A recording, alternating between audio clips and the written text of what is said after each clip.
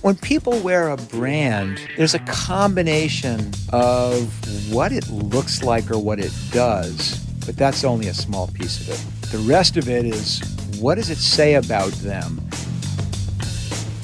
Hey everyone, I'm Mark Randolph, and welcome to That Will Never Work. On this podcast, I speak with folks who are at every stage of building their own business, whether they're leaping from side hustle to self-employed or are already generating revenue and ready to level up. My goal is to draw out their biggest challenges and then, using a combination of advice, encouragement, and tough love, nudge them just a little closer to realizing their dreams. While I'm known for co-founding Netflix and serving as its first CEO, my career as an entrepreneur spans 4 decades. Netflix was actually my 5th startup, and since leaving there, I've had the opportunity to work with scores of early-stage companies and mentor aspiring entrepreneurs from all over the world. Along the way, I've picked up hundreds of tips, tricks, and secrets, which I'm eager to share with my listeners. Helping others move their ideas forward has become my life's passion. So, if you've been told that will never work as much as I have, you've come to the right place. Together, we'll prove the naysayers wrong. In a lot of conversations about business, people often like to talk about it as a science. Unfortunately, that means that sometimes notions like art and talent get left at the door. How fitting, then, that today's guest, Seville, is an extremely talented jeweler. She's been designing since she was 12, and although her work is now warm with the likes of Alicia Keys and Rihanna, her process has more or less remained the same, sitting down and creating with her hands. She has recently decided that it's time to scale up. What results is a conversation with Seville about how to grow her business without losing the values that make her jewelry uniquely hers. It's a great episode about branding, authenticity, and ultimately loving what you do. Listen in. Hey, Seville, welcome to That Will Never Work. I have been so excited about actually having this call with you. I listen to hundreds of these people who call in on the That Will Never Work hotline, but some people almost leap out of the phone in their energy and enthusiasm. So I am looking forward to this. I think the best way to start it off is for you to maybe tell me a little bit about yourself and what you're working on. And then if you can find some natural way to kind of slide into what it is you want to talk about today, we can take it from there. Yeah, thanks so much for this show. You provide so much valuable information to people that really look up to you. So thank you. And I'm one of them. My name is Seville Michelle, and I'm a jewelry designer. I started designing about 12 years ago. And I just had a series of what turns out to be good ideas in terms of trend setting ideas that really resonated with girls I grew up with, but then also some of the biggest names in music. And it all happened really organically. And then I really had to rally around it to figure out a way to make money from it. Did it happen like really suddenly? Like you were just kind of laboring along for years and then boom, all of a sudden someone's wearing it on The View or something and then takes off? It happened like within a few months of designing. I had this idea. I did this epaulette thing, and Glamour.com did like a feature, and they just cited me as being the inventor of this new concept. And then I was in this really important, in terms of trends, store in New York called Patricia Field. And she's the costume designer of Sex and the City, and she's had a store in New York City since like 1965. And I grew up shopping there in the 90s. And so I just walked in with my idea, and I was like, this is what I'm doing. And, you know, she was like, if you change this and change that, we'll carry it. And then it just kept selling out. And then within that same time frame, I was invited to a nightclub because Alicia Keys' stylist was there. And they were like, you should come here and just wear your stuff and don't say anything. Just come. We'll be sitting down at the table. And within like 25 minutes, I got in a cab and I ran to the city. I didn't have anything to lose. And I had the whatever $20 I had in my pocket. Okay, so I was invited to go to a nightclub because Alicia Keys' stylist was there. And the person who invited me really believed in my work. And they were like, this is really great. He would love it. So I pull up to the club in like 20 minutes from Queens. I had $20 in my pocket and I spent it on the cab. Like I had to take the train home. But then I got there and as soon as I walked up to the table, he was like, "What is that? That is the maze. What is that?" And he ordered on site. He ordered 12 of them, a dozen. So I had a week and he was paying for them. So I had a week to make 12 unique different epaulettes. And then like 2 weeks later, she was in Brazil on stage in front of the world in my stuff. And I was like, I just made that on my couch. Like I labored, I hand sewed that. And I don't have experience as a designer. I always had discretionary taste.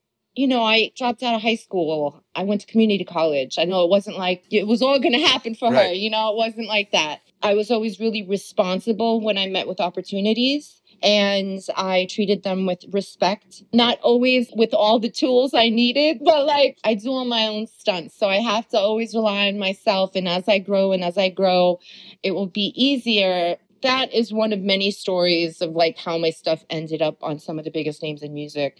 And it wasn't because I knew anybody. Well, I knew the stylist who knew somebody, but my work was good, is what I'm saying. It was good and it resonated and it made sense and it wasn't silly. And I think it's hard to do that in fashion. It's hard to have a voice and to make something that's well made and beautiful.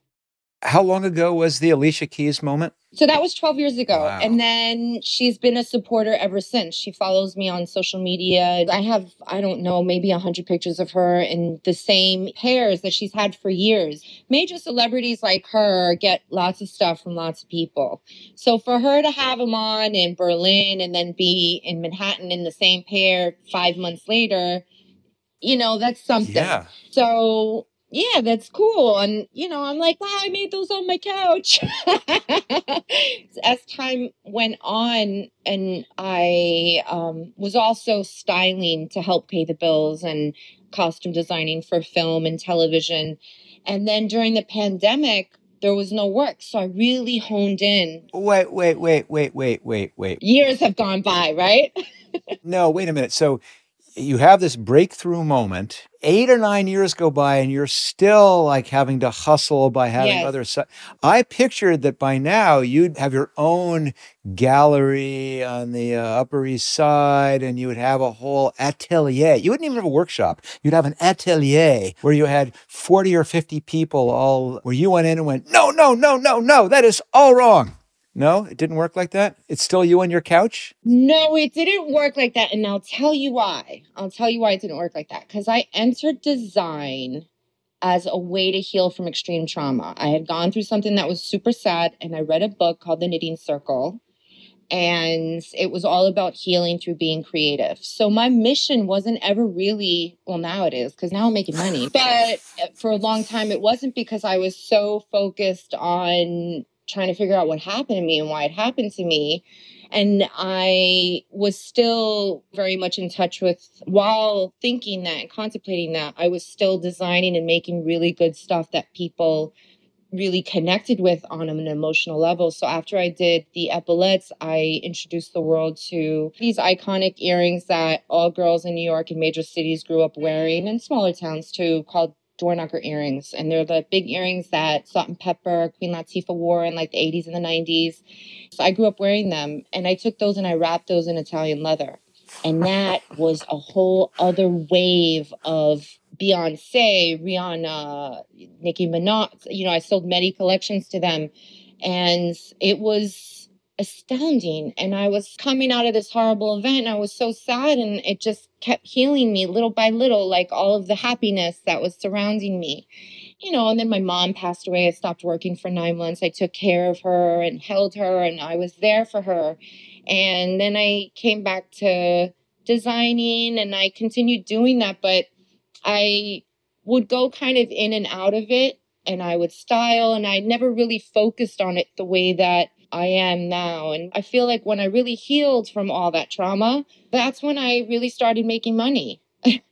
Because there was this distraction of sadness, and you can't really be successful if you have distractions like that.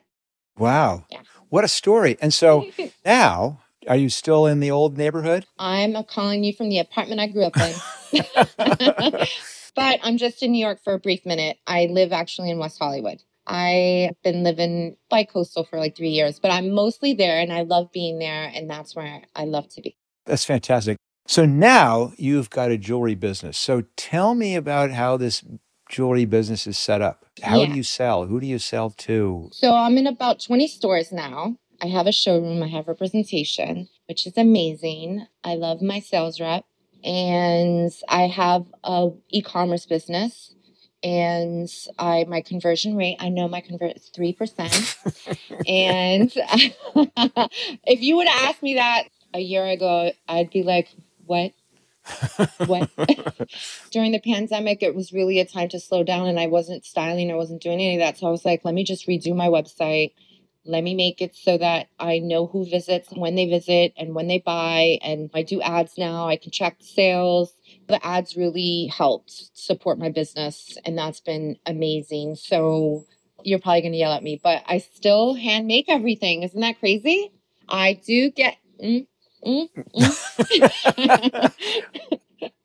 I'm reserving judgment. I'm sitting here. Okay. I'll get the whole picture and then I'll be ready. Yeah, I want you to yell at me if I need to be yelled at because I learn. I just like... I'm not afraid to tell you if I think you're doing something stupid. I'm just trying to take it all in so far. Okay, thank you so much. So you're making everything yourself. How much of your business dollar-wise comes from your wholesale business? In other words, selling it through other people's stores versus selling it online yourself? So I would say 20% of my business come from wholesale. 20, I think. And 80% from your website? 80% from my website. I make all my bread and butter from my website. Pay my rent, my bills, my cell phone, everything. Wow. I don't have to do anything else. I don't have to style. I don't have to do another thing. I could just make jewelry and mind my business and make money. So having it in other people's stores, what's the purpose of that? Is that just so it gets seen, so it gets picked up? Mm-hmm. So I only just started with the showroom 3 months ago. Ah, okay. So they've only had an opportunity to get me in. They've been to market twice. One was last week and then 3 months ago, 2 months ago. So they haven't really had an opportunity to get me into more stores. But it's good because I've never really been in stores. So I've always just made stuff for around the way girls, and then these amazing women that, are famous. But I want to hit that middle America. I want to design for middle America. So I've been creating more kind of not as trend establishing jewelry so that I could hit that middle. Because I think I have something to say for those girls too. It's all about my catchphrase is earrings come in all shapes, colors, and sizes, just like women. Oh, there you go. It appeals to me, just people with stories in their homes. And I make my earrings affordable so that the same girl that grew up in the building as Alicia Keys on the 3rd floor and Alicia was on the 5th, that same girl could wear those same earrings that Alicia wears for the same price. So I've met people with big ideas and they're like, you should be luxury. And I don't really have an interest in being luxury. That doesn't relate to me.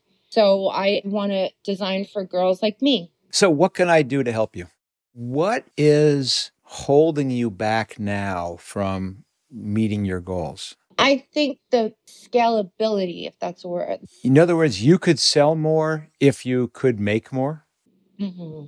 Yes, I could. I'm going to go someplace. I'm just trying to aim a little closer here. To what degree is the pricing the key to you being able to get your brand more ubiquitous in Middle America? To what degree is the pricing? In other words, everything has to be below. Listen, the ones that I sell here in the gallery in West Hollywood, they sell for $300, because they cost me $150 to make. I can't do that. I have to be able to make them for $30 or for $3 or for 30 cents. Yeah. Is that part of the problem? No, it's just finding the partners that don't want to charge an arm and a leg.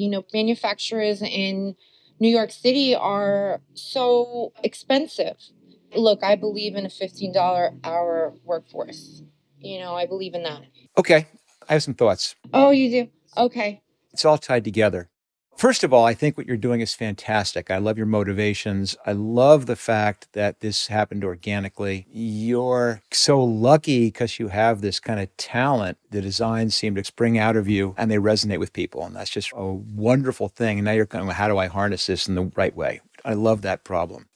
I don't think you can ever stop somebody from copying your designs. People have been copying designs ever since someone scratched a little mastodon drawing on the wall of a cave. And then someone the next cave over goes, I like the way he used those sticks for legs. I'm going to use that. It's just the nature of art.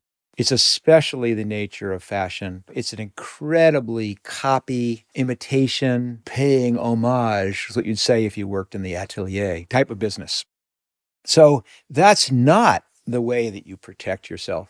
The way that you and the way that almost every innovative brand protects themselves is with their brand. That people, when they wear something, and you can tell by looking at me, this is not something that I'm personally an expert at that. But when people wear a brand, there's a combination of what it looks like or what it does, but that's only a small piece of it. The rest of it is, what does it say about them? And that comes from who made it. And one of the things which is so completely ununderstandable to me is why someone would walk around carrying a handbag covered with giant Gucci symbols, except to trumpet to the world, look at me, I can afford a Gucci handbag. It's a bizarre thing. It's a status symbol. Exactly, that's the point. But it's a status symbol because they're super high-end brands. And so they want people to know these people could care less whether this was designed by someone who is a kindergartner or someone who works in the Gucci showroom, but it has the G on it. Oh man, I've got to have that. I got to walk in with that on my arm. And listen, I'm not faulting it. It's the way of the world. I'm not a consumer myself and I don't buy into that world. Like, I don't even want to sell that world. I don't want to be luxury. It's not who I am. You don't need to be luxury, but you need to be who you are. Yeah. And the way you protect yourself is through the brand, which is that people know that this is a Seville Michel. And because of that, they want to wear it. That's what separates it from the knockoffs that will inevitably flood in after an innovator like yourself introduces something. You have two ways to defend yourself. And again, this is the way of the world. One is you can never rest on your laurels. No. I'm sorry. You have to continue to innovate. You have to continue to come up with new ideas and great ideas. But you're fortunate you have something that all those imitators don't have, which is the ability to come out with something that you intuitively know other people are going to like because you see it. And you just have to keep doing that. But you also have to make sure that you're communicating that this is all Seville Michel stuff. And that is special. There is something to that. And people have done that very, very successfully, created very, very strong brands in Middle America. And it's the exact reason why Martha Stewart has a big line at Kmart.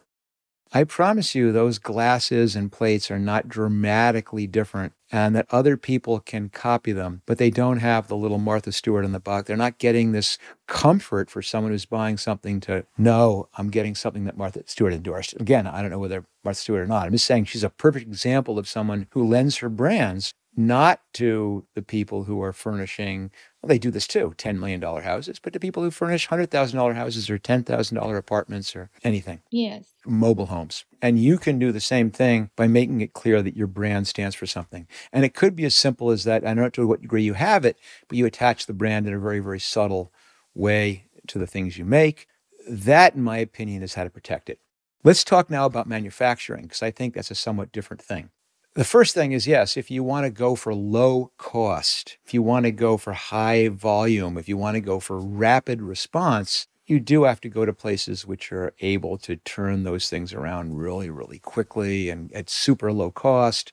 And they might copy you, and I'm not sure there's a way to really protect you besides establishing relationships. But that's not the direction I'm going.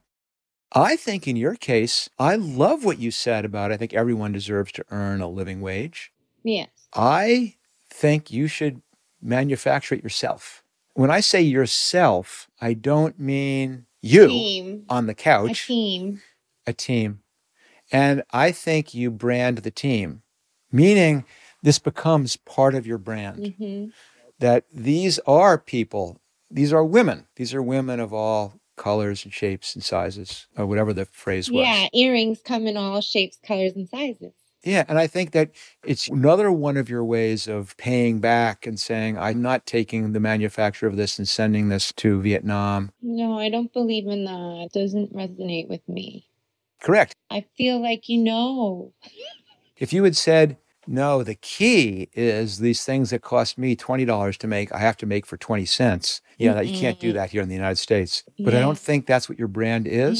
No. You're telling me it's not what it needs to be. And I think that gives you two things. One is it's your ability to manufacture and make things that no one sees until they're out there. Yeah. It allows you to have control over it, but it also allows you to tell a really, really positive story about where this comes from. And where it comes from is partly the woman who spent 12 years making them on her couch, the woman who didn't finish high school, went to community college, who grew up in Queens. That's where this jewelry comes from and is now being worn on a lot of these incredibly famous singers who also, a lot of them came from similar backgrounds as you. That's where it comes from in one sense, but it also comes from these places being made by people who share those same values and those same backgrounds and those same belief about what the role of your jewelry is in the world. I think it's just a really neat way to tie it all together. I love that advice. So there's your quick answer. Make it yourself.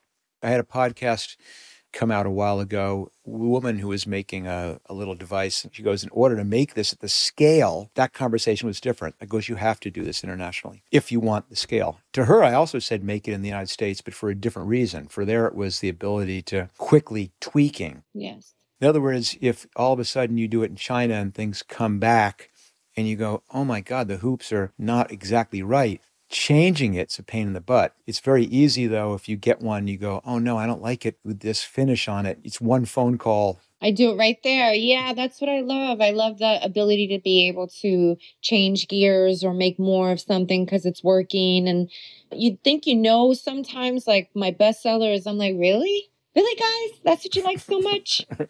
I wore my necklace for you today, Mark, because I don't even wear jewelry. I feel like a blank canvas most of the time. I feel more like an artist than I do a designer, but I'm feeling the shoes now. I feel it. I'm a business person, and I really never was. But listen, being a business person is a game for some people who love the game of being a business person.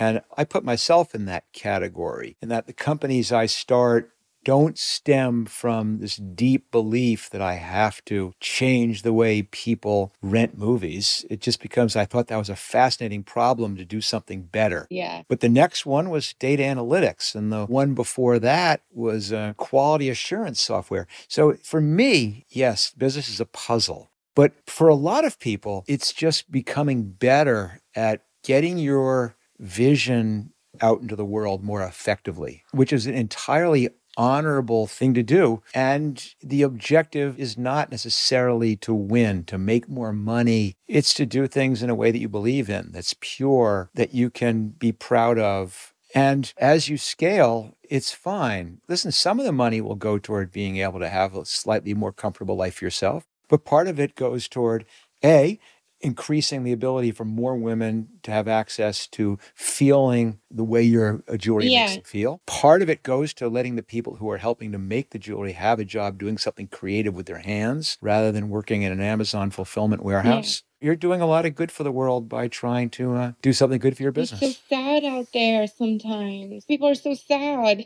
So I do jewelry for healing. I do classes. When I got to LA, I was like, I really want to get down with the LA Public Library because I like that. I like what they do. I like them. So I auditioned, it's called an audition, as a performer it's called a performer, but it's not really like a performer. Where you go in, when you go to the library and it says, learn how to make origami. Or learn how to, I got picked out of 100 people who applied. It was only one of 6. And I got picked to teach people how to make jewelry. Fantastic. And then COVID hit. And I was getting booked 74 locations in LA. So all locations. And it was part of my business. So I'm making jewelry. And then on Wednesdays and Thursdays, I'm booked over here. And I have to go to Santa Monica Library and go do a jewelry class for an hour with them. And I was getting paid. And it was amazing. And then COVID hit and then I lost that.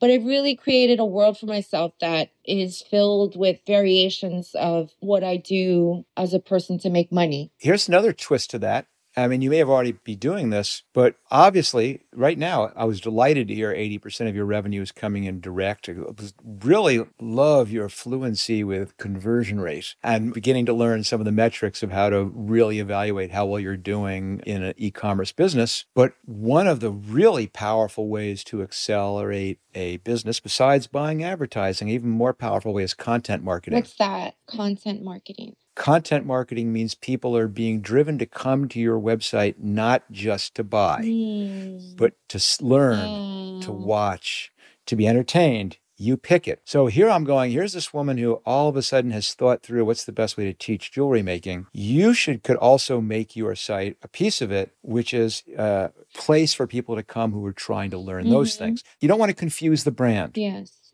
But it's a great way on the side, begin accumulating volume, even if it's as simple as saying you launch a YouTube channel where you're giving classes on jewelry making, or doing some other social media where you begin building a following, talking about that piece of it. But it all translates over because it's all being referred over. It's accentuating your brand. It's making them more familiar with the name Seville Michel. It's cementing how they feel and think about your product. And then, even better, they click over to the website and lo and behold, hey, I can actually buy the stuff that I saw her making. Yes, that's great. It's a nice way to kind of complete the circle. That's content marketing. It's very, very, very powerful because largely it's very leveraged. The cost to produce one video, which is zero or almost zero, it costs the same whether 10 people watch it or 100 people watch it or 1,000 or 10,000. And it's a very cost-effective way of generating traffic for your website. Yeah, I think I do need to do that. And thank you so much for that. I've never been comfortable being like a public person. I've always felt more like an artist and I do things, and then people wear my stuff and it's amazing. But I've always had this mysterious mystique kind of thing about me, and I don't know if it's because of where I'm from. I'm okay on camera, so probably should do it. But I love the one-on-one, like the stuff with the library. And it's like me and 25 people and we're making stuff with broken jewelry. I bring broken jewelry in and we make it with sometimes no tools because I want them to challenge their, it's a cognitive activity, figuring out how to make something with limited tools. This is a perfect way for me to bring this all full circle. If you remember, almost the very, very first thing I said when we started the conversation was that I was really eager to speak to you because when I listened to your recorded message, the energy just jumped out of the phone at me. So you said I should tell you when you're full of crap about something. You are totally full of crap that you do not have the ability to be a front person to communicate effectively. The camera is one person. That's one person that a million people can look at simultaneously. You'll do great at it. And if you can learn to harness that, it's just one more tool you can have in your arsenal to make sure that you accomplish all the things you want for your brand and your life and other people's lives. Yeah, thank you. Seville, this was fantastic. Listen, I am going to check back on you. So we're going to check back in 6 or 9 months. And I'm curious to see whether anything that we spoke about actually worked and what progress you may have made in scaling your business. Thank you so much. But I do wish you the best of luck. Thank you. In the meantime, if you want to be a guest on That Will Never Work, I've made it really easy. Just go to markrandolph.com/guest. Fill out the form and leave a voice message right there on the site. While you're there, sign up to get my weekly entrepreneurial advice delivered right to your inbox. Or connect with me on Twitter at MBRandolph or on Instagram at That Will Never Work. Or my newest attempt at denying my age on TikTok, where I promise you won't ever find me dancing without a shirt on. Thanks again for listening. Don't forget to smash that like button and leave me a review at Apple Podcasts. I'll see you next time.